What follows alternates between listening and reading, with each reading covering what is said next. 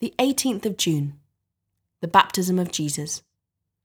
Our passage is Matthew's Gospel, chapter 3, verse 13. Then Jesus came from Galilee to the Jordan to John to be baptized by him. The baptism of Jesus was unique. Here he was at the river Jordan among a crowd of people who had come to be baptized by John the Baptist because they needed to repent of their sins. John's preaching had warned people of God's judgment upon their sin, a judgment, he said, that was coming soon. He called on the people to repent.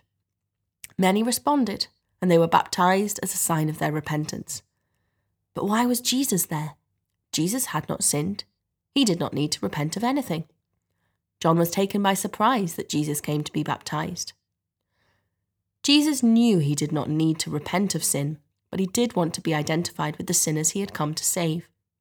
The baptism of Jesus marked the beginning of his public ministry, which eventually took him to the cross, as he took all the sin of all those who repent of their sin and trust in Jesus for their salvation. John the Baptist himself called Jesus the Lamb of God who takes away the sin of the world. John 1:29. As Jesus rose from his baptism, God, his heavenly Father, confirmed that Jesus was his Son. The Holy Spirit came to him, and Jesus was sent out on his great journey to save all who would follow him. Isn't it wonderful that Jesus is still saving sinners today? A prayer. Dear Lord, as you identify with sinners you came to save, may I truly identify myself with you as my Saviour. Amen.